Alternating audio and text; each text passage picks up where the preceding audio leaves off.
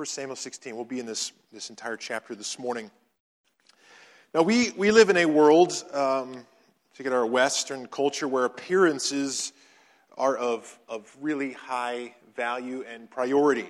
I was doing a little research. I actually found out that the U.S. is one of the two top nations which have the largest apparel retail markets in the world.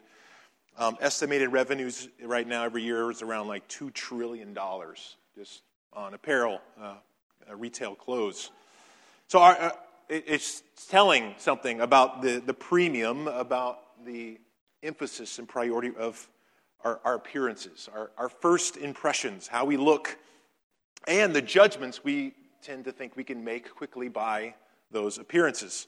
I came across an article pointing to some recent research, trying to look at this from a kind of a secular sort of psychology view and our premium on appearances. And one of the things that it says is there are consistent advantages to having the right look.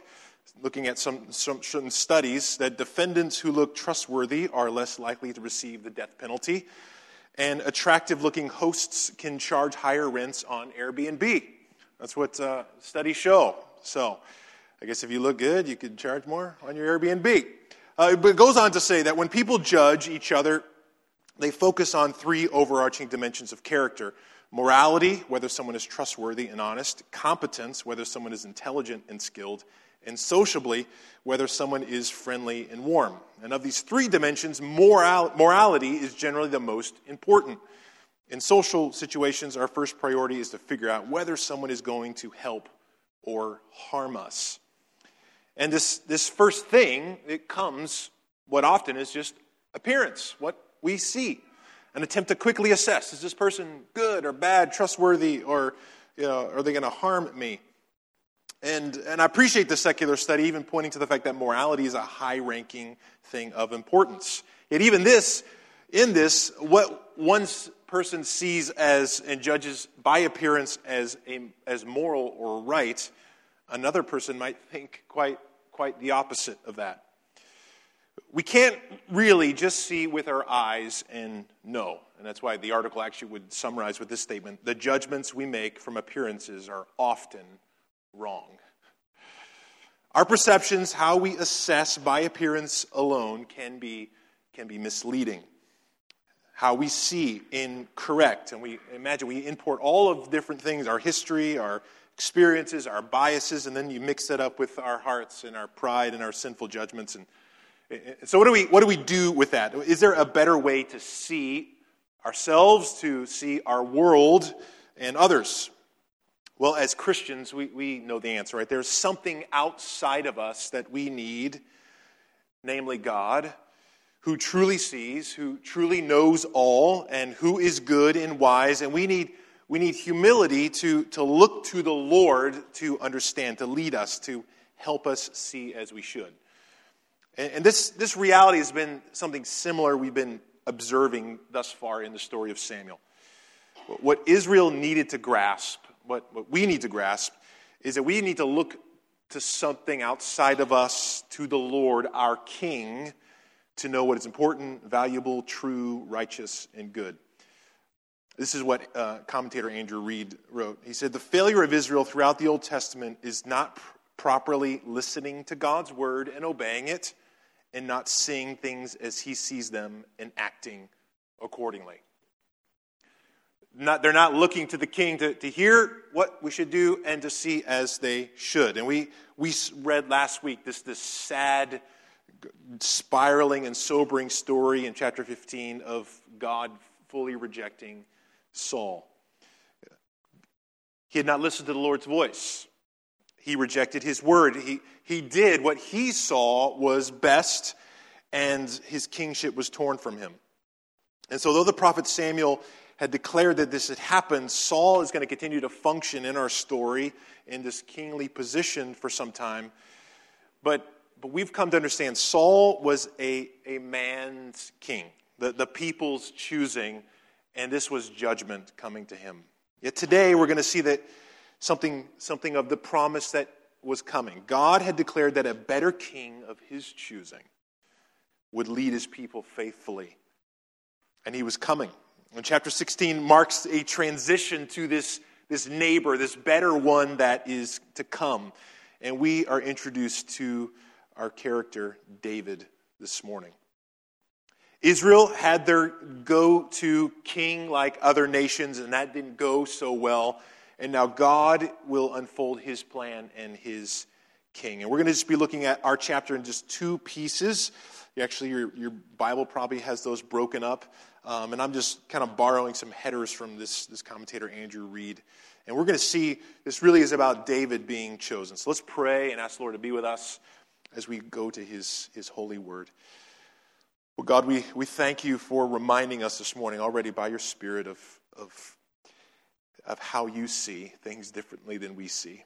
And you've helped us this morning to be reminded and to see your great love for us and displayed in your Son, Jesus. And as we open up 1 Samuel 16 this morning, you have that same goal for us to encounter your Son, Jesus, and your extravagant grace and your love. But we need your Spirit to help us. So please help me, help us all to hear, to see, and to worship this morning.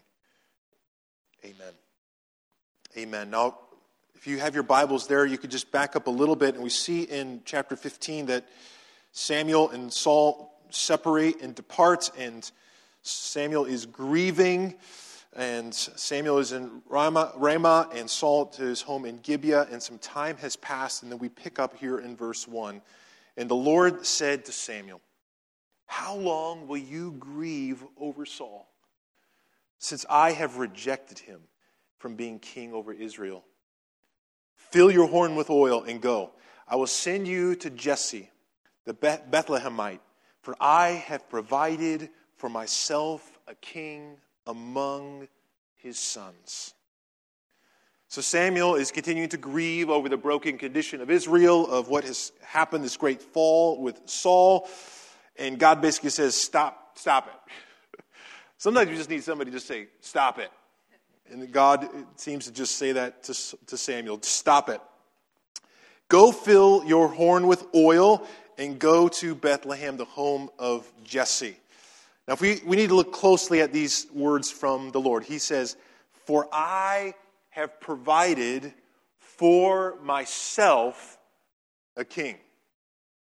For I have provided for myself a king. There's lots in this little statement. Now remember, Saul's appointment was because it was Israel's demand to have a king like other nations. And so we saw back in chapter 8 that they told Samuel, "Appoint for us a king." Israel didn't want the Lord to be, Yahweh, to be their king. And so God commanded Samuel to do that, and he did. And then Samuel later says of Saul, "He is the king, your king, who you have chosen for yourselves." And then later, "And the king whom you have chosen for who you have asked." They asked for a king, and God gave them the king of their desires, their choosing. They had their chance, and we saw how that has unfolded.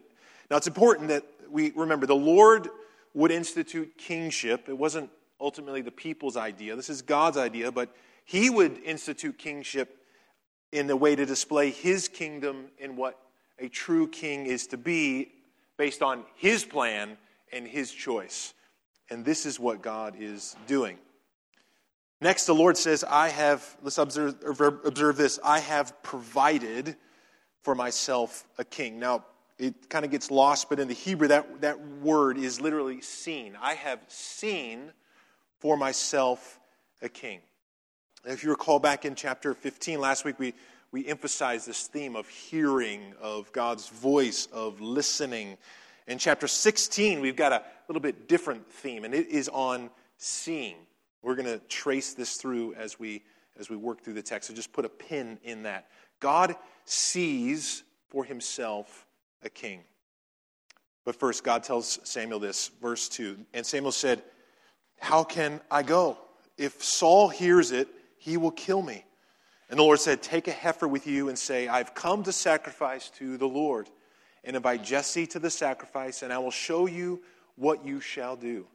And you shall anoint for me him whom I declare to you. Samuel is fearful in this moment. He's scared. I mean, this feels very treasonous, right? He's going to go and behind Saul's back and choose another king. And with Saul's sort of horrible, reckless behavior that we have seen, this is understandable. But God instructs him to go, and he gives them sort of this cover that he would offer a sacrifice when he goes. And when he's there, he will get the next detail of who he's to anoint. And yet, unlike Saul, Samuel takes courage, obeys the voice of the Lord, even in the face of fear. And we read in verse 4, Samuel did what the Lord commanded and came to Bethlehem. The elders of the city came to meet him, trembling, and said, "Do you come peaceably?" More fear. We got more fear here. These guys are trembling. Now, Samuel is fearful of Saul. The Bethlehem elders are fearful of Samuel. Why? Now, why is this? Now, if you were the elders of the town and Samuel just showed up, the prophet of the Lord, and news of recent has gotten around Twitter and everything else that Samuel hacked King Agag to pieces before the Lord, I think there would be a little cause for some anxiety or concern. Why are you here? And is this to pronounce some sort of judgment? But Samuel says, and he said, peaceably. That would be good news. They're wiping sweat out their forehead, and they're like, praise Yahweh. Nothing is going to happen in that regard. He tells them, I've come to sacrifice to the Lord. Therefore, consecrate yourselves and come with me to the sacrifice. And he consecrated Jesse and his sons and invited them to the sacrifice. So Samuel consecrates, meaning he does the process of a ceremony to make them clean and holy before the Lord, and invites Jesse and his boys to be a part. And each son passes by. So we have this tension here. Who will this anointed one be? This sort of suspense. Who is this one of the Lord's choosing? The first up is the firstborn. And when they came, he looked on Eliab and thought, surely the Lord's anointed is before him. Note, it says Samuel looked. He sees Jesse's oldest and thought, it makes a judgment. By what? By appearance. By what he looked like. I mean, surely this is the one. He's the oldest. He's the firstborn. Maybe he's tall and handsome and muscular, and he's just thinking, this has got to be the guy. I was talking with a young guy the other day, and he's a bit of a sneaker collector, apparently, and he said, you know what? I can tell a lot about people by the shoes they wear. I get what he's saying. Like, maybe does that person have a lot of money? You know, are they professional? Do they work out, in farm fields? Or are the expensive shoes that they're wearing just proof that they're very bad stewards of their money? Do they have a good style? I mean, but we sort of push into that. Are they a nice person? Are they integral? What can you tell more deeply about this individual? I think it's more of an indicator of our Western culture and our love, as we pointed to, our love of appearance and the exterior, the priority we make and we put even on things like what we put ourselves out in social media. How do we want to be presented? And the Lord has a different perspective to all of that. Look at verse 7. But the Lord said to Samuel, do not look on his appearance or on the height of his stature, because I have rejected him. For the Lord sees not as man sees. Man looks on the outward appearance, but the Lord looks on the heart. Now, the irony here is Samuel is what they call then the seer. He is the prophet. He's the seer. He's the one that should see. And yet even the prophet of the Lord can't see in himself. Not without the Lord's help. The Lord's eyes. For the Lord sees, the Lord knows perfectly and rightly, and all his willing and choosing is best, and it's what he wants and what he desires is the most important thing. I mean, isn't this been the lesson all along? Trust Yahweh. Look to Yahweh. He knows. Trust him. Follow what he says look to what he says is best. Some commentators would actually point to this verse as one of, if not the main theme verse of 1 Samuel. There's so much here. We're just going to take a little bit of time to look at it. 1 Samuel is commanded, notice what God said, don't be mesmerized by what you see, appearances, by looking at the height of the stature. What is he saying? Well, amazingly, we see this word usage for height only 2 other places in all of 1 Samuel. One, if you recall, was regarding Saul's description. Remember how he was described earlier in Samuel? He was taller than anyone in all of Israel. He was tall and handsome. The other reference to height, where is that? It's actually in Hannah's prayer. Remember how important Hannah's prayer is to all of understanding this story. And it's more hidden. She prays, do not go on boasting so very proudly. That word actually is the same word for height. The very proudly. Do not go on boasting highly and elevated. What's the point? The proud, the one lifted up in his own heights, or that we lift up in our own mind, in our own evaluation. Kings and leaders and the people like Saul will all in the end come crashing down. But what is God's perspective? God looks at the heart, and He uses and lifts up the humble, the small, the little, who look on faith on Him. We must keep in mind their eyes on this truth that Hannah prophesied of, for not by might shall a man prevail. And we will see God call the little, the small here in a moment. So God directs him to not consider the height, and then God says of Eliab, because I have rejected him. Now this seems kind of intense. But where have we seen that word rejected before already? It's an echo of what we've been seeing several times through this book about Israel and about Saul. For they have not rejected you, Samuel, but they have rejected me from being king over them. Samuel tells Saul, because you have rejected the word of the Lord, he has also rejected you from being king. And what we just read in verse 1 of Saul, I have rejected him from being king over Israel. But we should hear these repetitions and this connection. Now, nothing that Eliab had done to deserve rejection, aside from him being firstborn and tall. But I think God is hammering this point. If God's people rely on their ability, on ideas of what they think is right, inserting their voice above God's voice in His words, or perceiving from their eyes, judging by our own judgments, outside of leaning on God's words and what He sees in God's judgments, it will only be failure. It's only going to be rejection. We need God's intervention. His word to see.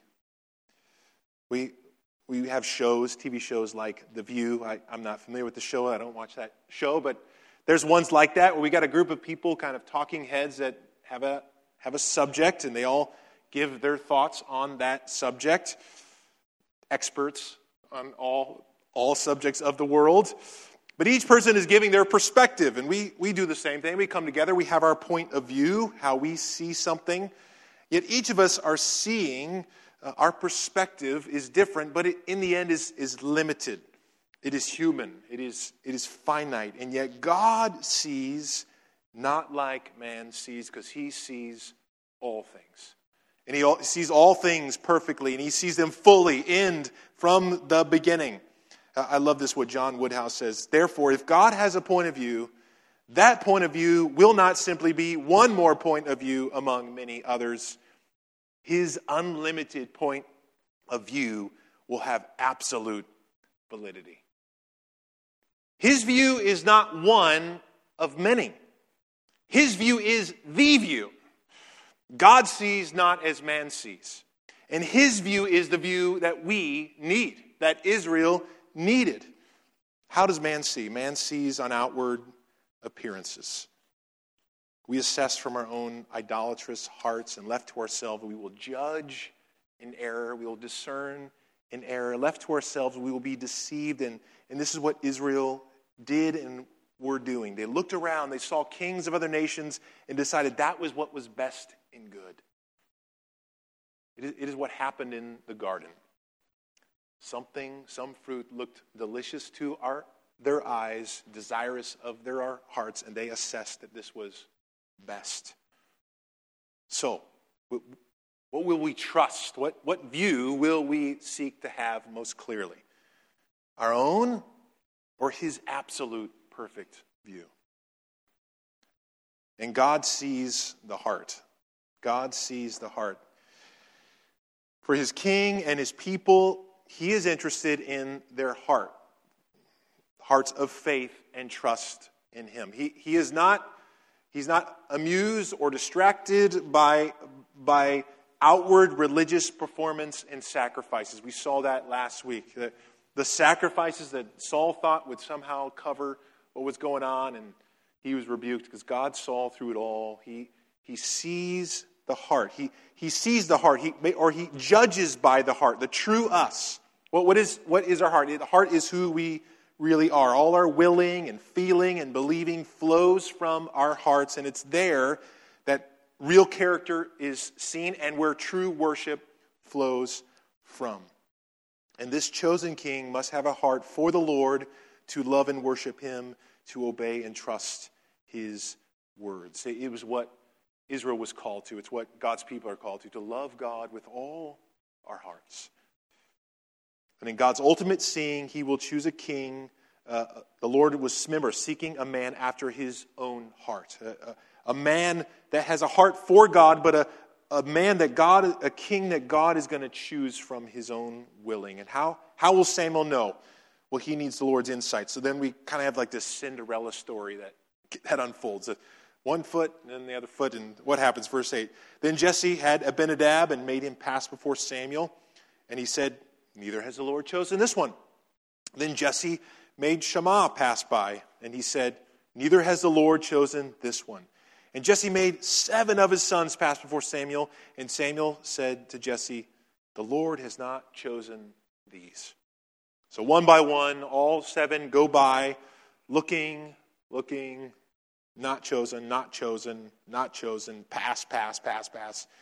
And they're all done. And then Samuel says to Jesse, are all your sons here? And he said, well, there remains the youngest, but behold, he's keeping the sheep. And Samuel said to Jesse, send and get him, for we will not sit down till he comes here. I mean, I don't know what to make of like a dad. Like, oh yeah, it's the other son. They like totally forgot about him. Like, this is what he thought of his youngest. And this youngest boy, this little boy, it can be translated littlest or smallest. This boy that was the youngest, the littlest, the smallest, not at all tall, but little, small, ordinary, and what seems like unimportant. So unimportant that his dad forgot about him. But recognize something. The boy is out with his sheep. Now, the shepherding motif, we actually read some text this morning that pointed to that. The shepherding motif is throughout the scriptures, and it often points to leadership.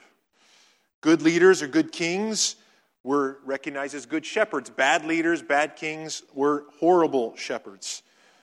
And we, the reader, should see a contrast. Do you recall? Do you remember where we met Saul initially? What was he going to try to find? His dad's lost donkeys. That's a bad thing. You're lost. The shepherd lost his dad's donkeys. And here's Jesse's youngest. He's out among the father's sheep, shepherding well, busy, and faithful. So verse 12, and he sent and brought him in, and now he was ruddy and had beautiful eyes and was handsome. And the Lord said, arise, anoint him, for this is he. Did you notice something? The boy's handsome and had beautiful eyes. Like, why now draw attention to what would seem outward appearances? I mean, it highlights outward appearances. Didn't God just say that didn't matter to him? Well, he actually didn't say that. God didn't say that these don't matter to him. But we should understand it's not that to God the outside is unimportant or the appearance is unimportant, but as we saw last week, God doesn't regret like man regrets, and God doesn't see like man sees. The issue is man wrongly elevates and is deceived by these very things. And he desires the heart to be the priority.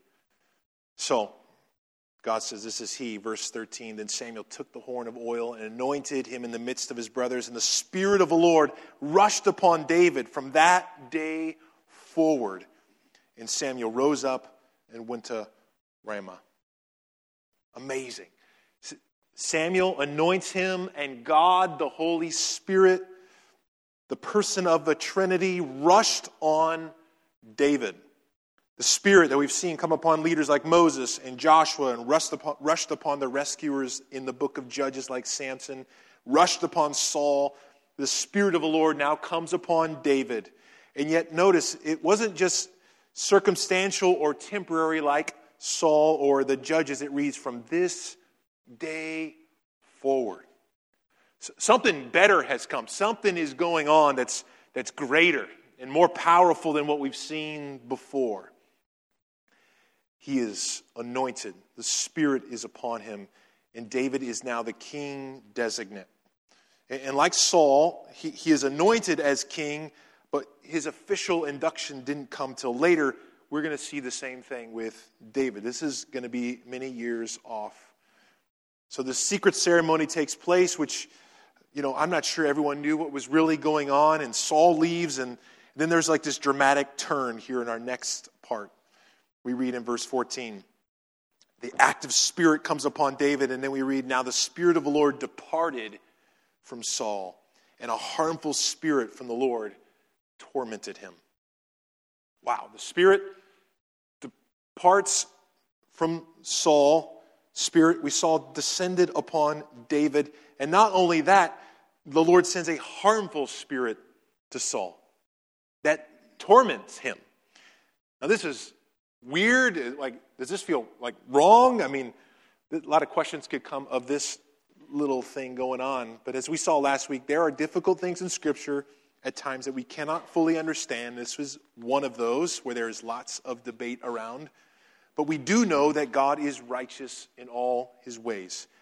God's authority, he is over all, and he permits and sends this oppressive spirit upon Saul, and he can do so without any evil on his part. But let's remember, Saul rejected God. Saul was in sin, and the Lord brought judgment upon him, his soul, in the form of this harmful spirit. And it was observable, some sort of anguish, emotional, mental distress. But the deeper issue was a spiritual issue and condition, and he needed a spiritual solution. So, this troubled thing that everyone is observing, we see in verse 15, and Saul's servant said to him, behold, now a harmful spirit from God is tormenting you. They notice it, they see it. Let our Lord now command your servants who are before you to seek out a man who is skillful in playing the lyre. And when the harmful spirit from God is upon you, he will play it, and you will be well. So we get some good counsel from his servants, and so sounds good to Saul. Verse 17, so Saul sends to his servants, provide for me a man who can play well and bring him to me. Saul takes a suggestion, and he says, provide for me a man. Now the original hearers would have picked up on some of the exact same language as we just saw in verse 1. Provide or see for myself a king. And now here, Saul is saying, provide or see for me a man. This is stunning. What do we make of this? Well, behind Saul's choosing and seeing is actually all of God's seeing and choosing.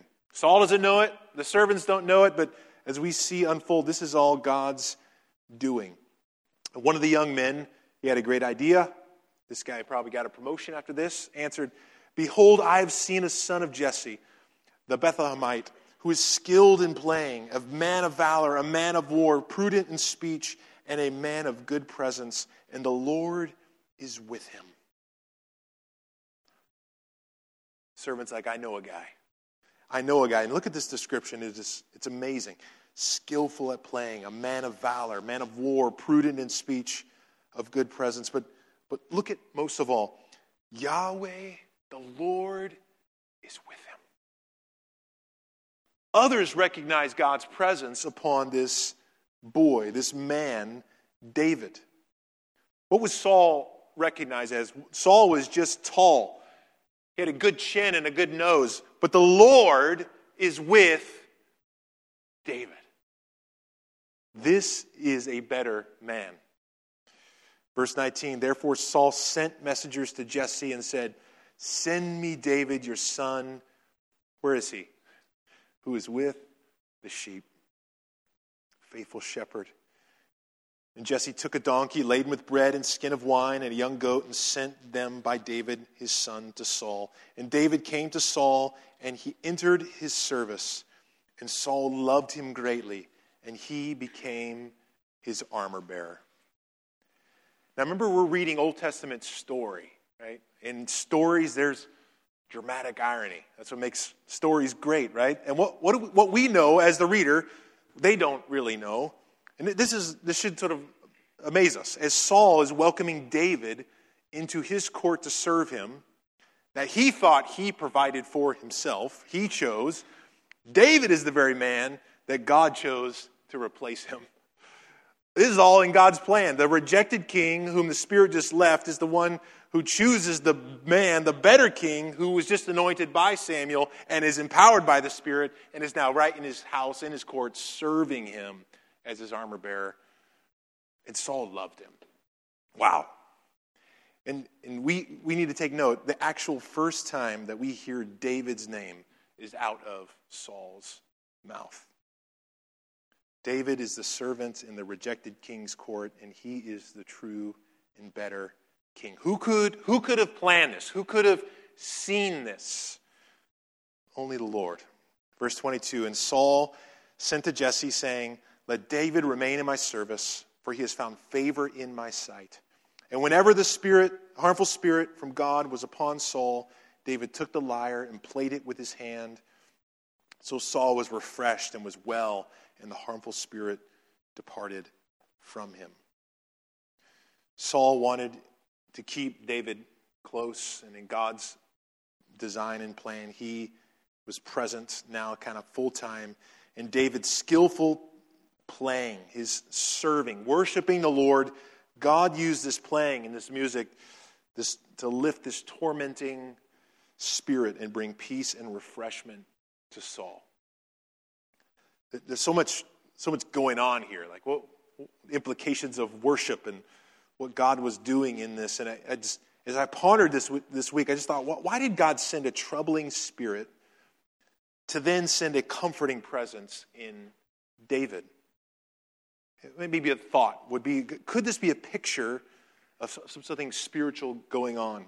Right? The picture of Saul, the people's king, like other nations, is being tormented. A picture of Israel's trouble that they have brought upon themselves because of their rejection of the Lord. And yet, even in their rebellion, God is sending and providing a comforter, an unlikely Savior to his covenant people. The Lord, even after they have rejected him as king, they've embraced this human, flesh, man ways of seeing, and God's mercy and God's covenant love and grace. He presses in and provides his presence and songs of freedom over them. You see God's grace in this? Though God has rejected Saul and all seems broken, it is not broken to the Lord. It is not undone for the Lord. The Lord has not rejected his promised people to love them and to rescue them and save them. In his sovereign grace and kindness, he chooses and brings them a king who will faithfully lead them and shepherd them. I love this quote by Dale Davis. He says, Yahweh is able to provide a new beginning. He will provide for his people when all is coming undone. The true king never loses control of his kingdom. He is never nonplussed by the latest emergency in his realm. Hence, Yahweh's choice spells hope. Because God is on the throne, because he is king, he is never hopeless. He's never undone. The latest emergency isn't going to undo his good plan. God provides when things seem like they are unraveling, and there is hope for Israel in David. But David is just pointing us to something greater.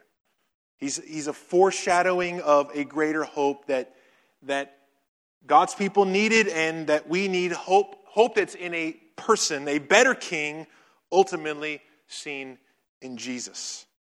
And the scriptures continue to point us this way and connect us to this thing that happened in this very story. David is from Bethlehem, a region of Judah. Jesus would come from the line of Judah, this shoot of Jesse. And this is how the prophet Isaiah spoke of this many, many years later. A shoot will come up from the stump of Jesse. From his roots a branch will bear fruit. The Spirit of the Lord will rest upon him. The Spirit of wisdom and of understanding, the Spirit of counsel and of might, the Spirit of knowledge and fear of the Lord, and he will delight in the fear of the Lord. He will not judge by what he sees with his eyes or decide by what he hears with his ears, but with righteousness he will judge the needy. With justice he will give decisions for the poor of the earth. He will strike the earth with the rod of his mouth, and the breath of his lips he will slay the wicked. Righteousness will be his belt, and faithfulness the sash around his waist. Isaiah was seeing and speaking of a king, a better king, who will truly see. He will fear and trust the Lord and will judge righteously, and he will save his people and provide for his people in the power of the Spirit. And Jesus would come. Jesus would come, and he would be filled with, empowered with the Spirit. And as he went and ministered, he would point to himself once again to Isaiah, fulfilling what the prophet said. The Spirit of the Lord is upon me because he has anointed me to proclaim the good news to the poor. To bring freedom to those who are in prison. To bring sight to those who are blind. Jesus came as the better, humble king who in the power of the Spirit sets the hearts of his people free, transferring them from darkness to light through what he has done in his gospel. What do we do with this good news in King Jesus? Well, we should read 1 Samuel 16, and it should cause us to be humbled and worship. We thank God and worship him for his grace. Because what did he do? He came and saved, and he came and chose a people when he saw everything. God sees our needy condition, and rather than reject us, the Good Shepherd comes. He comes near to us to offer his salvation so that we can have eyes to see him. I praise God. I praise God that he didn't come to me and he looked me up and down, and he didn't make a decision by outward appearance or my shoes or by some attempt of mine outwardly, some religious performance, and that determines me being worthy of his love and his forgiveness and his acceptance. He actually saw deep into my heart and your heart and all of our junk then before we came to Christ, and even all of our junk this week, and he sees what's really going on. And it's what we heard from Romans 5 today. Why will we yet sinners? Christ died for us. This is good news, saints. This is wonderful news. This is humbling news. This is what the Apostle Paul knew when he came and he saw when he writes that Jesus came for the weak and the needy and the nobodies, and by appearance the world would perceive as foolish, and a cross that seems foolish, and would say God chose what is weak in the world to shame the strong. God chose what is low and despised in the world, even things that are not, to bring to nothing things that are, so that no human being might boast in the presence of God. And because of him, you are in Christ Jesus. This was a work of his grace. It was a work of his mercy. The one who doesn't look at outward appearance but sees to the heart, and came to transform our hearts, to save us, cleanse us, And in God's economy, it is the humble and the lowly and the needy who know they need that come to him, that are lifted up into his grace and into his love, only by his grace. So this passage should draw us to worship King Jesus and humble us in it. And it should challenge us. Verse 7 should challenge us to ask a question of our hearts. Where are we prone to look first or too much to outward appearances? Judgment. Being easily led astray to false hopes or false things or people by what we would see, just humanly on the outward. Or where would we try to make ourselves look high and lifted up in the eyes of others? We need the Lord's help to go to our heart in this. We should desire to see more like God sees. Obviously, we are not sovereign. We cannot see fully as he is, but we need to see as he sees, as we hear his word. We humble ourselves. We acknowledge that we cannot see without him. We need his spirit. We need his word, and we cannot know without God's help. And most importantly, we cannot know without Jesus. We need Jesus.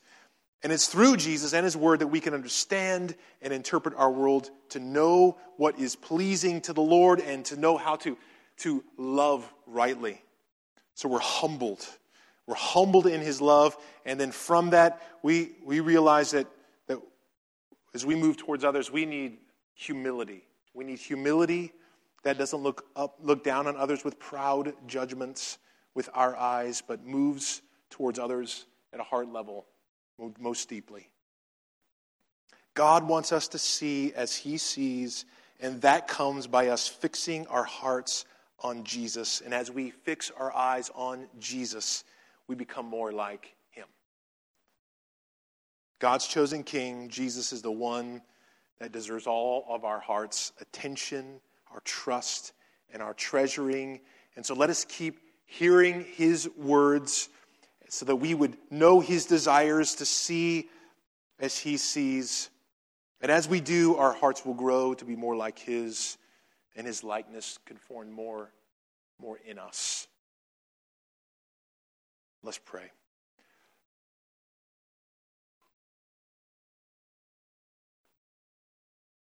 Lord, thank you for reminding us today of your grace and your kindness in Jesus. Left to ourselves, we would be driven and compelled by the things that we see, that we think are right. And that path, as we see with Saul, only leads to a dismal place, a rejection ultimately. But God, you condescended, you came, Christ Jesus, and you choose, you call weak things that the world would see as weak and lowly. And God, you save. And so we bow our hearts. We humble ourselves this morning. And we say, Lord, we need your heart. We need to see more like you. And Lord, thank you for giving us Jesus. Because when we see Jesus, we behold God. And when we behold you, Lord, we are transformed, as the word tells us, from one degree to another. We come more like you, Christ. So work your heart in us. And humble us, Lord, so that we would look around and we would not see as man sees, Lord, but we would seek to see more as you see. And that means moving towards others with that same kind of love, that they would know you, Jesus. Be lifted up, King Jesus, in our hearts. Make us more like you, Lord. Amen.